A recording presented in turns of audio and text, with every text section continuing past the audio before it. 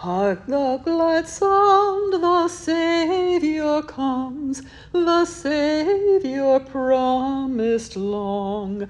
Let every heart prepare a throne, and every voice a song. He comes the prisoners to release, in Satan's bondage held. The gates of brass before him burst, the iron fetters yield. Yahweh, show the light of your countenance, and we shall be saved. In ancient Israel, the high priest would enter into the most sacred part of the temple, the Holy of Holies. While other parts of the temple were deemed as holy, the Holy of Holies was called Most Holy. Something so intense occurred inside that space that it was believed that the space itself imparted holiness. The sacredness of the Holy of Holies actually rubbed off on all those who entered in. And the Holy of Holies was separated from the other parts of the temple by 200 square meters of fabric. It was a giant veil. According to the author of 2 Chronicles, the veil was woven from blue, purple, crimson, and white thread, and it was embroidered with cherubim. Both Philo and Josephus, Jewish authors who lived around the time of Jesus, they said that the colors of the veil represented the different aspects of the material world. Blue represented the sky, purple the ocean, because purple ink came from sea creatures. Red represented fire, and white the earth, because white linen was made from things harvested from the earth. Whenever the priest would cross through the veil, they were moving from earth to heaven. Now this is where things get really, really fascinating. According to Philo, whenever a priest entered into the Holy of Holies, he was no longer a man, a human being. Leviticus 16:17 tells us that there shall be no man in the Holy of Holies when he enters to make atonement.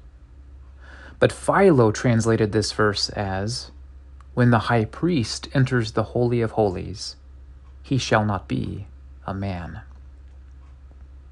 Other ancient Hebrew sources, like 3rd Enoch, claim that when these priests entered that sacred space, they were transformed into angels.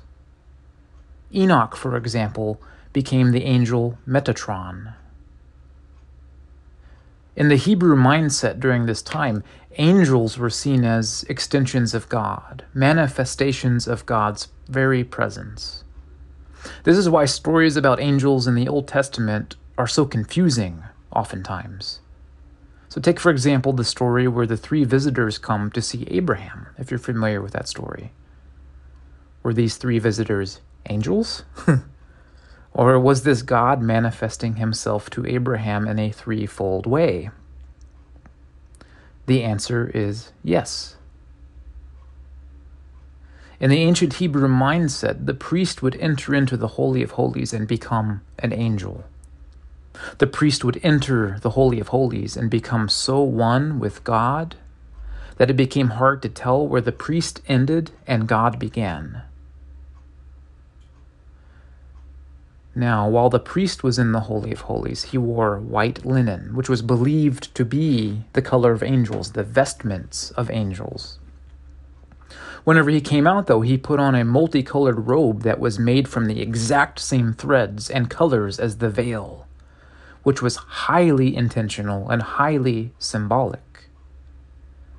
Whenever he put on that robe and stepped out of the Holy of Holies, he was believed by the people to be Yahweh incarnate, or Emmanuel, God with us. Whenever Moses would come out of the Holy of Holies, for example, the people were afraid of him, not just because his face glowed with the glory of God, but because he was believed to be the glory of God in the midst of the people. in seeing God face to face, in seeing the light of God's countenance, as Moses did, and as the ancient high priest did in the Holy of Holies, these people were transformed, and they incarnated God's very presence. One of the major complaints that the Israelites had during the years leading up to the time of Jesus was that the high priests had lost this wisdom, this mystical way of being, this closeness to God. Something of the ancient ways had been lost, and the priests no longer manifested God to the people. It's a long story, but it was believed that the high priests had become corrupted, and the people longed for the day when the true priesthood would again be restored. Why am I saying all of this? Because all of it serves as the backdrop for the Christian understanding of Christmas, of incarnation, of Jesus' coming into the world. All of it paints a picture of what it actually means for Jesus to be God incarnate. Jesus was not the innovator of a new religion, but the restorer of the ancient Hebrew religion. He not only has entered into that mystical space that is the Holy of Holies, but he ushers us in along with him. And he has come out robed in the whole creation. All of material reality veils his presence. As he said to his disciples in the Gospel of Thomas, "Cut into a piece of wood, and you will find me. Turn over a stone, and I am there." And as St. Paul says, whenever we seek to behold Christ's glory, the light of the Lord's countenance, with unveiled faces, we will too be transformed into his likeness with ever-increasing glory.